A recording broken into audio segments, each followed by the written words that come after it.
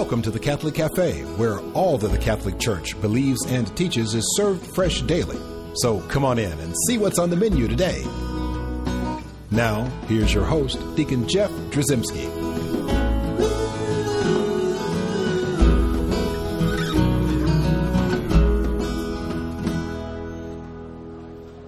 Welcome to the Catholic Cafe. I am Tom Dorian, the sidekick to the legendary Deacon Jeff Drzymski, who happens to be sitting on my right. A legend in my own mind. You are a legend in your own mind. Actually, no, you're a legend in quite a few folks' minds. I don't know if I can live up to that. Oh, I think you can. And now, who's our waitress today? Anne. Wonderful. Anne's going to be our waitress, and that's a good thing. It is a good thing. Because Anne's a very good waitress. She is. She's very good at what she does. Very prompt. So we should probably get on with our show, shouldn't we? We should, and we have a very big treat today, don't we? Absolutely. We have a wonderful treat today. I can't wait. Everybody's going to be very excited to hear from this guy. Everyone knows that when you die, you go to one of two places. You go to heaven, if you've been a good boy. And if you've been a bad boy, where do you go? Supposed to go to hell or... Well, we're going to talk about the or today. Right. Because if you talk to a non-Catholic and you're saying, when they say, oh, you Catholics have added a third place you can go. Yep. Heaven, hell, or purgatory. So today we're going to talk about purgatory. We're going to let folks know what purgatory is, what the Catholics believe about purgatory. That sounds great. Obviously, there's some burning questions that come with this whole purgatory thing. Like burning questions. Did you notice the pun there? That was good. You'll hear more about that later. Did you plan that? I did. It's written on my piece of paper here. Burning questions. ... Excellent. So you're good. We want to know. Here are our burning questions. Why did Catholics invent purgatory? Wasn't Christ's death sufficient payment for our salvation? So why would we need to have purgatory? And where do you find the word purgatory in the Bible? These are all wonderful questions, and we're going to address all of them during our show. And so to help us in that process, while I was up at the front counter buying Tom an entire banana cream pie... okay, just for that, you will get none. So I was buying this pie, and I ran into a buddy of mine, buddy of ours, Mr. Bill Drennan. Good buddy. Bill is what I would call an average Catholic. He's not. I think he's above average, but that's a well, I whole understand. other conversation. Thank you, Tom. You're welcome. And so, Bill, I said, Bill, come and sit with us in the luxurious corner booth of the Catholic Cafe, and let's talk about purgatory. What do you think? How you like the booth? It's very nice. It's luxurious. There's no doubt. Very soft, comfortable. Yep. That's the way it's supposed to be. It's kind of like heaven. A little heaven on earth. Welcome to the Catholic Cafe and the luxurious corner booth, Bill, and we're glad to have you here. Thanks for bringing me over. So we brought you over so that you could sort of help us walk through this concept of purgatory. Oh, boy. Yeah, so first question, why did Catholics invent purgatory? Now, you're standing in line at a fast food restaurant and someone says, hey, you're Catholic, aren't you? Why did you guys invent purgatory? What's that all about? Right. Would you know what to answer him? I would give it a shot. Now, here we are. We're going to get a shot from average Catholic Bill. Average Catholic. First of all, I would say, no, we have not invented it. And purgatory's been around since Jesus founded the church. And it's, just really a place where we go to get purified. And I know in numerous places within the Bible, it talks about... a cleansing and being perfect before we're with our Father. And most of us have to go through some process before we get to heaven. Well, that's actually very good. That's a wonderful explanation. And I think I would give you an A-. About right? That's above average. That is above average. Yeah. Nice work, above average Catholic Bill. Of course, there were a few things we need to correct or to clarify. But before we do that, let's find out what the Church officially teaches about purgatory. And a good place to do that is in the Catechism of the Catholic Church. So we're going to crack open our catechisms. We're going to go to paragraph 1030, which talks about purgatory. And it also names purgatory as the final purification. So that will sort of tell you what Catholics teach about purgatory. And there it says, all who die in God's grace and friendship, but still imperfectly purified, are indeed assured of their eternal salvation. But after death they undergo purification so as to achieve the holiness necessary to enter the joy of heaven. And that's a lot like what Bill was talking about. Now, one of the things I do want to differ with Bill on is that we don't actually teach that purgatory is a place. A lot of people think of purgatory as like sort of a waiting room or a lobby before they can go into the the main auditorium to see the show. Mm-hmm. You're sort of waiting there, and you might see a few friends, and you wave and hi, and might go get yourself, a Diet Cola, and I'm coming. Yeah, exactly right. Well, so really, purgatory, instead of being a place, it's a process. We teach that purgatory is a cleansing, and you mentioned cleansing because that's its purpose. Mm-hmm. And so then you would say, well, why do we need it? Why do we need to be cleansed? And you touched on that as well. And to explain that, what we should probably do is we should probably read from the book of Revelation, chapter 21, verse 27. And that verse tells us, "But nothing unclean shall enter it, nor anyone who practices abomination or falsehood, but only those who are written in the Lamb's book of life." That first part of that sentence, "but nothing unclean shall enter it." And that's a key phrase and something we really need to understand, not only for our non-Catholics, but our Catholics need to understand what that means. This is why we teach purgatory. We can't be unclean and be in God's presence. I'll be honest with you, Deacon Jeff. I've never heard anyone put it in terms of a process. I've always heard it put in terms of as being a place. That's hard to get your head around. Wouldn't you agree? Well, yeah, but there were a lot of things that were, I think, taught to people a long time ago, starting in the earliest years, where they tried to explain things in ways that people would understand. But a process implies time, and time implies a place, and you got to be somewhere for that period of time. Well, you have to understand that we are living in an A to Z world, right? We live in a linear world that starts here and it finishes there, Alpha and Omega. It's not going to go outside of that timeline. But in heaven, it's outside of Chronos. It's outside of time. Mm-hmm. So you can't look at it from a perspective of time in heaven or beyond this world. However, if you try to explain it to someone, you're going to use phraseology in terms that people can understand. Right. So, and that's where time started to come into this. You started hearing about sins that would cause someone to spend days or months or years in purgatory. But in reality, the time is not the key. It's understanding the process of purification and why we need it. Now back to those burning questions. Did Catholics invent purgatory? And why do we even need purgatory? Where is purgatory in the Bible? Well, let's start at the end there.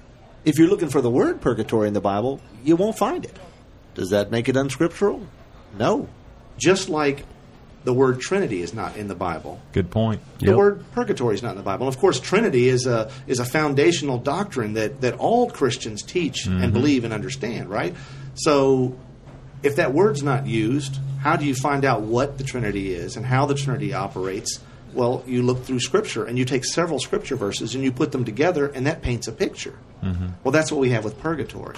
You take several Scripture verses and an understanding of how God is operating in this world, and you can clearly see the Catholic understanding of purgatory. So what we want to do is, first of all, we want to understand that we're all called to perfection by God, which is a tall order, of course. And that's in Matthew 5:48, we read, "You therefore must be perfect, as your heavenly Father is perfect." Sounds impossible. It might very well be impossible if we're doing it on our own. Right. But if we have God, we have some help there, obviously. So let's also look and see in Hebrews chapter 12, verse 14, it says, "Strive for peace with all men, and for the holiness without which no one will see the Lord." So if you're not holy, you're not going to see the Lord. You have to have that holiness. And Matthew tells us you have to be perfect, as our Heavenly Father is perfect. But then at the same time, we all understand, as you've pointed out, that we're all imperfect. James chapter 3, verse 2, "For we all make many mistakes. And if anyone makes no mistakes in what he says, he is a perfect man, able to bridle the whole body also." But that's not true. Right. We all make many mistakes. And Romans, of course, tells us in chapter 3, that all have sinned and fall short of the glory of God. Mm-hmm. So we know that we're sinners. And I already mentioned that scripture in Revelation that says nothing unclean shall enter heaven. So what are we to do? Well, there's a very good answer for that. Purgatory. Purgatory is the wonderful answer to that burning question. We've talked a little bit about what purgatory is in general. Now we're going to get a little more specific with some scriptures. I'll tell you what, before we do that, I do want to mention that we've got a wonderful website, www.thecatholiccafe.com. You can go to this website and you can see many wonderful things on that website. You might see my face in a coffee cup. That's a That's a beautiful sight, isn't it? I don't know if that's wonderful. Yeah, but there's a button that says skip intro, and that's wonderful. I've done that. Thanks for sharing, Mr. Average Catholic. So you can go to the website. We have wonderful resources there that you can, if you're curious about the Catholic faith or if you want to know more about your faith, you can go to some of these wonderful Catholic resources on the web. You can also download this particular show and all of our previous shows. They're all listed there. We'd love for you to listen to those as often as you like. Share them with your friends. You can set up one-click podcasting. That's kind of cool. We have lots of folks doing that. And, of course, I also want to hear from you. I want you to email me. Send me an email at deaconjeff@thecatholiccafe.com. So we will be right back with more of these burning issues.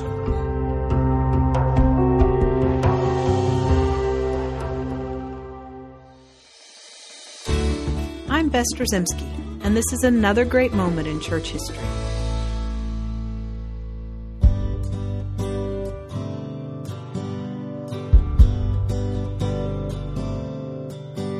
Even though you may diligently search the Scriptures, you will not find the word Trinity there. Much like many other doctrines like Purgatory, the Holy Trinity can be best understood in light of a combination of sacred tradition alongside sacred Scripture. There's a very old and interesting tradition concerning the teaching of the Trinity, usually attributed to St. Patrick, a bishop of Ireland. When St. Patrick arrived in Ireland as a priest, the Emerald Isle was predominantly pagan, and there was a well-established practice of polytheism, the worship of multiple gods. St. Patrick made it his personal goal to win the island over to the one true God and his one church. At great personal risk, he fought tirelessly in this holy endeavor. A particular stumbling block for many of the polytheists was the Catholic understanding of the Holy Trinity. How can you say that you worship one God, but pray to three? They would ask. St. Patrick is said to have used a very novel and successful illustration to help them understand the Trinity. Perhaps he got this idea from reading St. Paul's letter to the Romans. In chapter 1, verse 20, Paul says, "Ever since the creation of the world, his invisible nature, namely his eternal power and deity, have been clearly perceived in the things that have been made." Legend has it St. Patrick displayed a piece of shamrock, a three-leafed variety of clover common to the area. He asked those to whom he was ministering, "Is this one leaf, or is it three?" After a thoughtful pause, they would reply, "It is both one leaf and three." St. Patrick would simply say, "And so it is with God." The use of the shamrock to better illustrate the Holy Trinity, one God in three persons, is still used today and serves as a wonderful starting point for discussions about the Trinity and its place as a foundational doctrine of the faith. St. Patrick was very effective as a Catholic missionary in Ireland. He personally welcomed thousands into the church through the sacrament of baptism. He ordained hundreds of Irish Catholic priests, set up many churches throughout the country, and founded many monasteries, all of which kept the fires of faith burning in Ireland for years to come. Though he was not Irish himself, the people of the Emerald Isle have taken him as their own, making him the patron saint of Ireland. His feast day is March 17th. I'm Bess Drzymski, and this is another great moment in church history.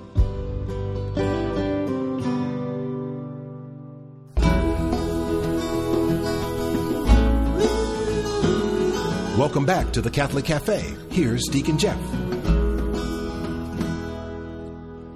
And welcome back to the Catholic Cafe. I'm Deacon Jeff, and I'm sitting here with Tom, who's still eating his banana cream pie. Tom, is that good? Good stuff, man. One bite at a time, though. I understand that. Yeah. You've got a lot to... You're not getting any. I appreciate that. Okay. I don't need any more banana cream pie, thanks anyway. Clearly. But we do serve wonderful banana cream pie here at the Catholic Cafe. They do indeed.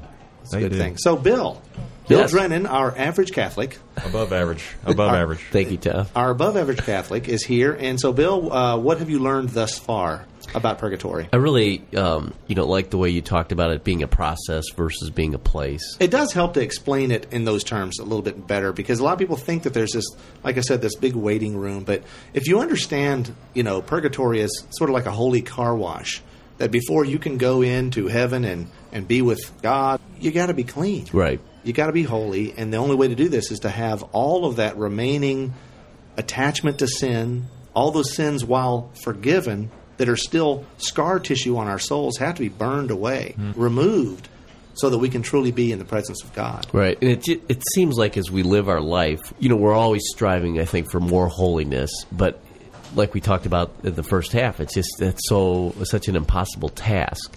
And we need purgatory for that final cleansing to go home. That is the beauty of God's plan. I mean, He's got it covered. I mean, that's why we don't need to worry about so much. We need to do the best that we can and know that God's got it covered.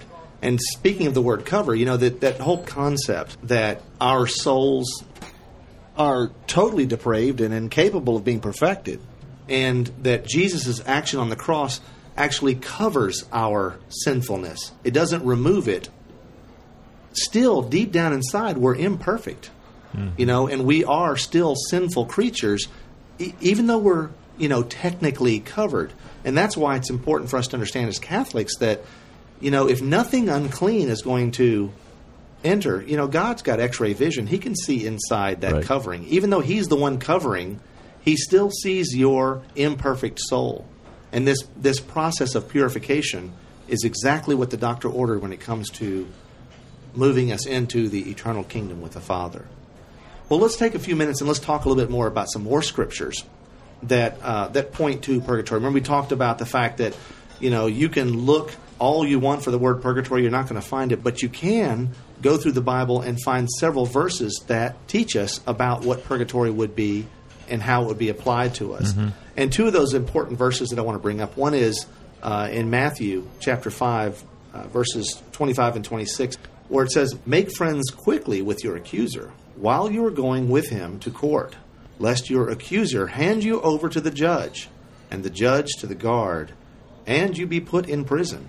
Truly I say to you, you will never get out till you have paid the last penny." Some translations say paid the last copper. But the point is, you're being judged, you're being sent to prison, but you're able to get out of that prison, and you're able to pay your way out. Is it fair to say that someone might look at that and go, well, how did you get purgatory out of that? If you're being judged and you're sent to prison, is that not Jesus saying you're going to hell? Sure. Well, this says you will never get out until you have paid the last penny. In other words, you can pay for something to get out. No one teaches that you can get out of hell. Hell is an eternal punishment. Right. So that must be something other than hell. Now, it doesn't say the words purgatory there.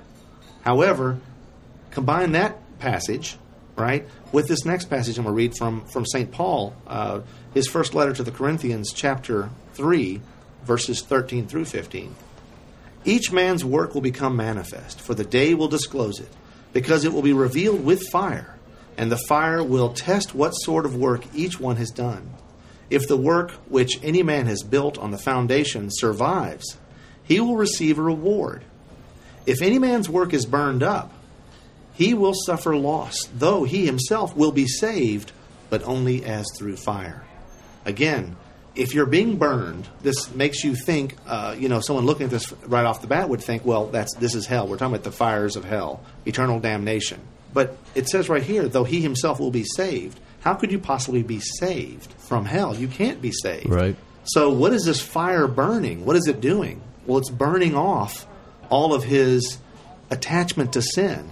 It's burning off all those sins that he didn't repent for properly. It's burning off while he may have died in God's good graces. God loved him. God wants him in heaven, but he needed to have a final purification. And I think you can only look at the Catholic perspective and get an answer for what those two verses mean. Otherwise, they're very difficult passages You could go a lot of different ways with it. Right, and you'd be tap dancing, basically. Right. To try to explain what that could possibly mean. But while we're on that subject of fire, I do want to talk a little bit about this concept that how did God reveal himself through the centuries? When he physically appeared to man, how did he appear all through the Old Testament and even in the New Testament? How does he appear? Fire. It's fire. With and absolutely. Moses and at the Red Sea. That's right. Well, let's read some of those scriptures. God appeared to Abram, who was soon to become Abraham, in Genesis chapter 15, verse 17. "When the sun had gone down and it was dark, behold, a smoking fire pot and a flaming torch passed between those pieces." And these are the offerings that Abram had put out there for God. And then God appeared to Moses in Exodus chapter 3. And the angel of the Lord appeared to him in a flame of fire out of the midst of a bush. Of course, God appeared to Israel as they were going through the desert in Exodus chapter 40. For throughout all their journeys, the cloud of the Lord was upon the tabernacle by day, and fire was in it by night in the sight of all the house of Israel. And God appeared to Elijah, 1 Kings chapter 18, verse 38. Then the fire of the Lord fell and consumed the burnt offering, and the wood, and the stones, and the dust, and licked up the water that was in the trench. In the New Testament, God appeared to the apostles on Pentecost. In Acts chapter 2, we read, And there appeared to them tongues as of fire, distributed and resting on each one of them. God appears at the last judgment. It's mentioned in 2 Thessalonians chapter 1, when the Lord Jesus is revealed from heaven with his mighty angels of flaming fire. So what could all this fire possibly mean? So if you take that imagery of fire, God always appearing as fire, I mean, remember, God is revealing himself to his people from the very beginning through the prophets, but also in real appearances to people, and he's always appearing as fire. Mm-hmm.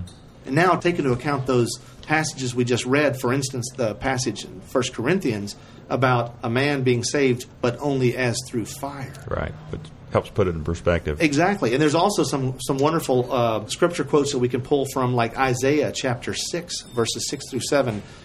Then flew one of the seraphim to me, having in his hand a burning coal, which he had taken with tongs from the altar. And he touched my mouth and said, Behold, this has touched your lips. Your guilt is taken away, and your sin is forgiven. And of course, the word seraphim, this angel, the word seraphim actually literally means burning ones. These are God's burning holy angels. So again, there's this concept of burning and the forgiveness of sin.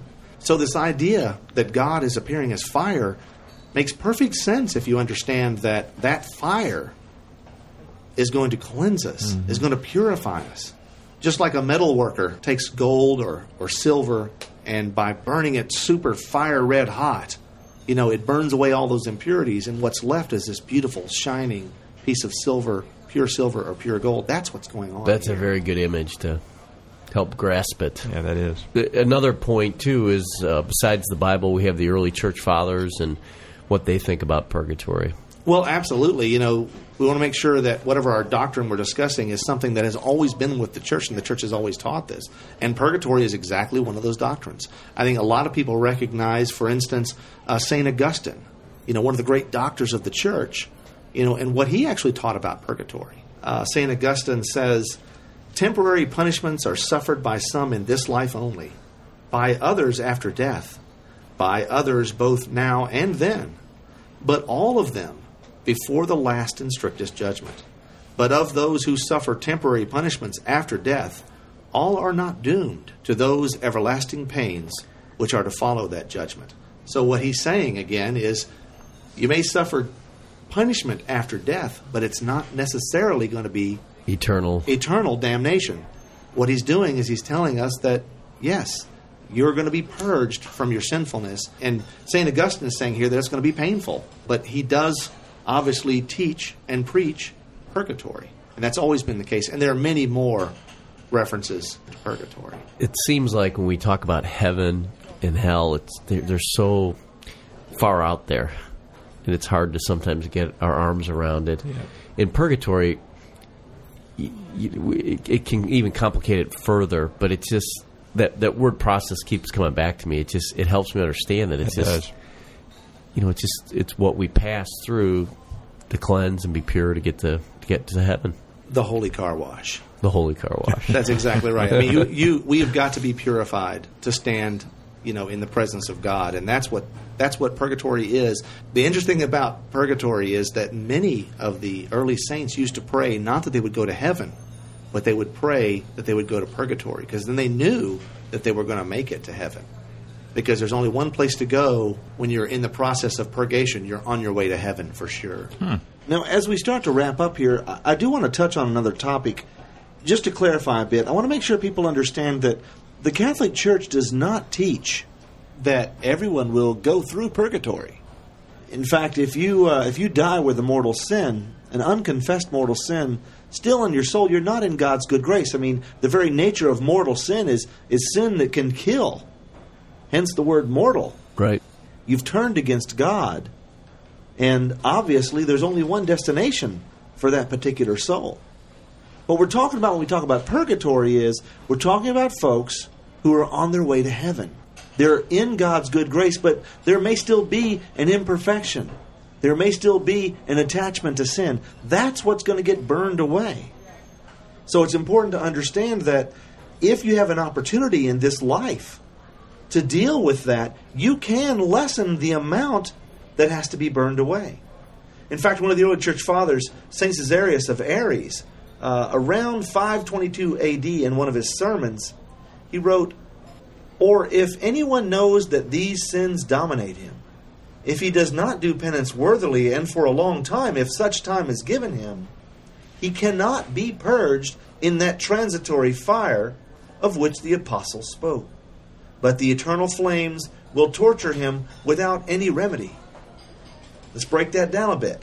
If anyone knows that these sins dominate him, if he's a sinful person, he knows it.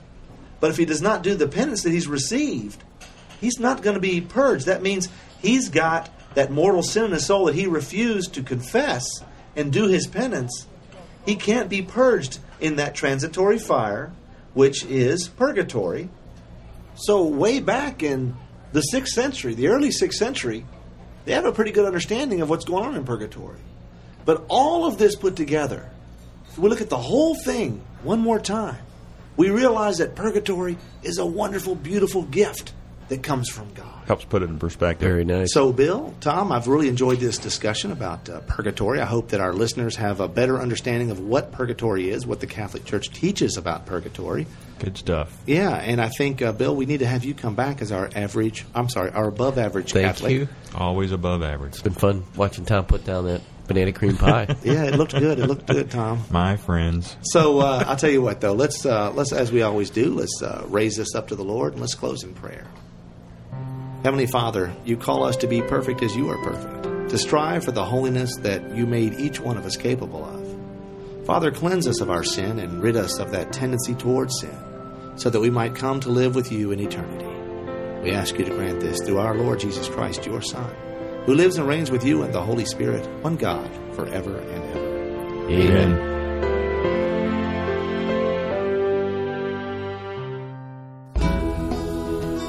Thanks for listening to the Catholic Cafe. If you'd like to contact Deacon Jeff, send an email to deaconjeff@thecatholiccafe.com. The Catholic Cafe is brought to you by the Order of Malta Federal Association and is broadcast with ecclesial permission from J. Terry Stive, Bishop of Memphis in Tennessee. Join us again at the Catholic Cafe. There's always room for one more at our table.